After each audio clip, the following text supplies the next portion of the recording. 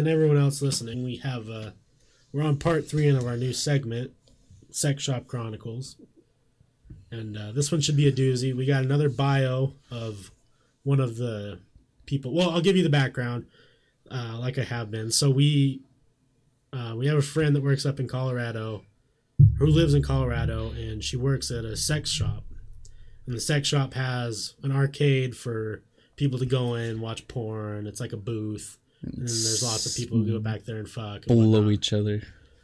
Well, she, in her first story, which was about incest, and it was a wild story from 2 podcasts ago, she says that she has regulars there that come in, daily or multiple times a week. And I had several questions about these regulars. Yeah, so what she's doing for us now is we're going to get a story every week. Or, well, possibly. It just depends on if we can work things out. She's going to give us a biography, like a background of one of her regulars, and then on top of that, a crazy story. So I'll start off with the crazy story from this week, and it's a fucking great one that it just makes you wonder what kind of people are out there in the world. All right, so Farmer John is a regular porn guy. Farmer John, I like him already. He comes in twice a week, Thursday and Sunday, and spends at least an hour looking for porn. He's about 5'6", 170 pounds, and wears the same pair of blue denim overalls and red plaid shirt every single day. Hence the name Farmer John. I didn't even have to change the name for this bio because not one single person that I work with knows his real name. Everyone literally just calls him Farmer John. The only porn that he will purchase is interracial porn. Everyone has taken to leaving any interracial porn we get in our shipments to the side for him to go through before we put it on the sales floor. If we don't do this and he finds a new release on the sales floor, he will investigate until he finds out who did it. He's a bitter asshole about it too. If you don't put his porn to the side, he will refuse to talk to you for weeks. He's one of two people that will special order porn for. That we will special order porn for.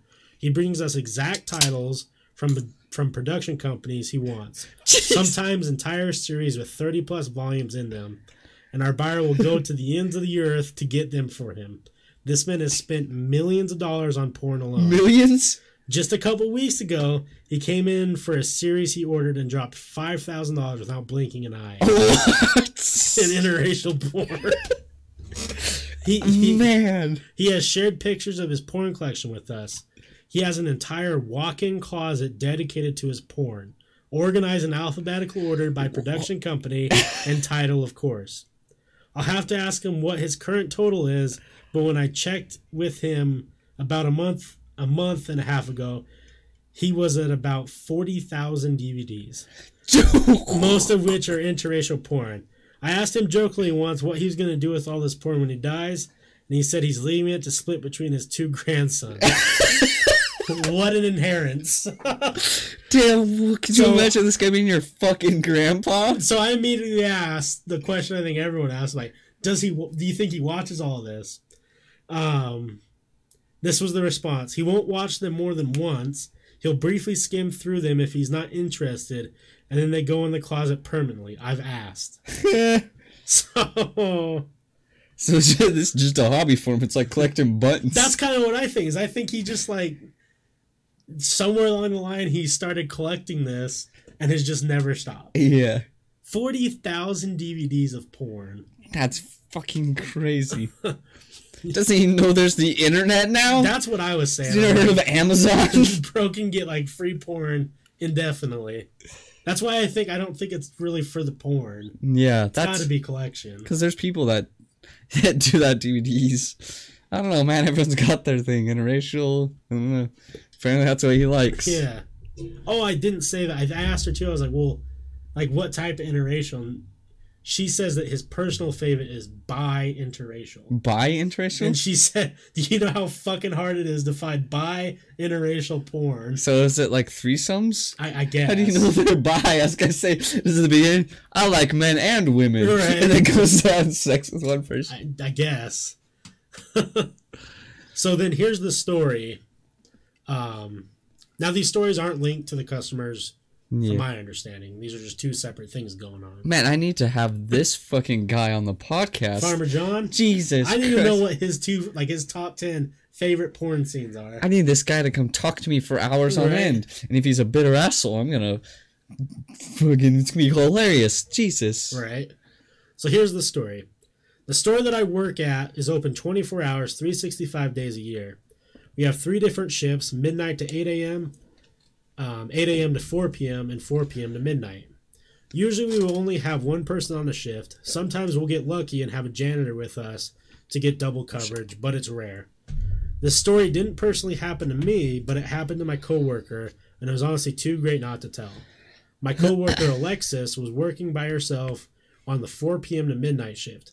This is our money-making shift, and we were pretty consistently have people in the store at all times. So there's customers there almost the whole shift. Yeah. Luckily for her, that shift was uncharacteristically dead.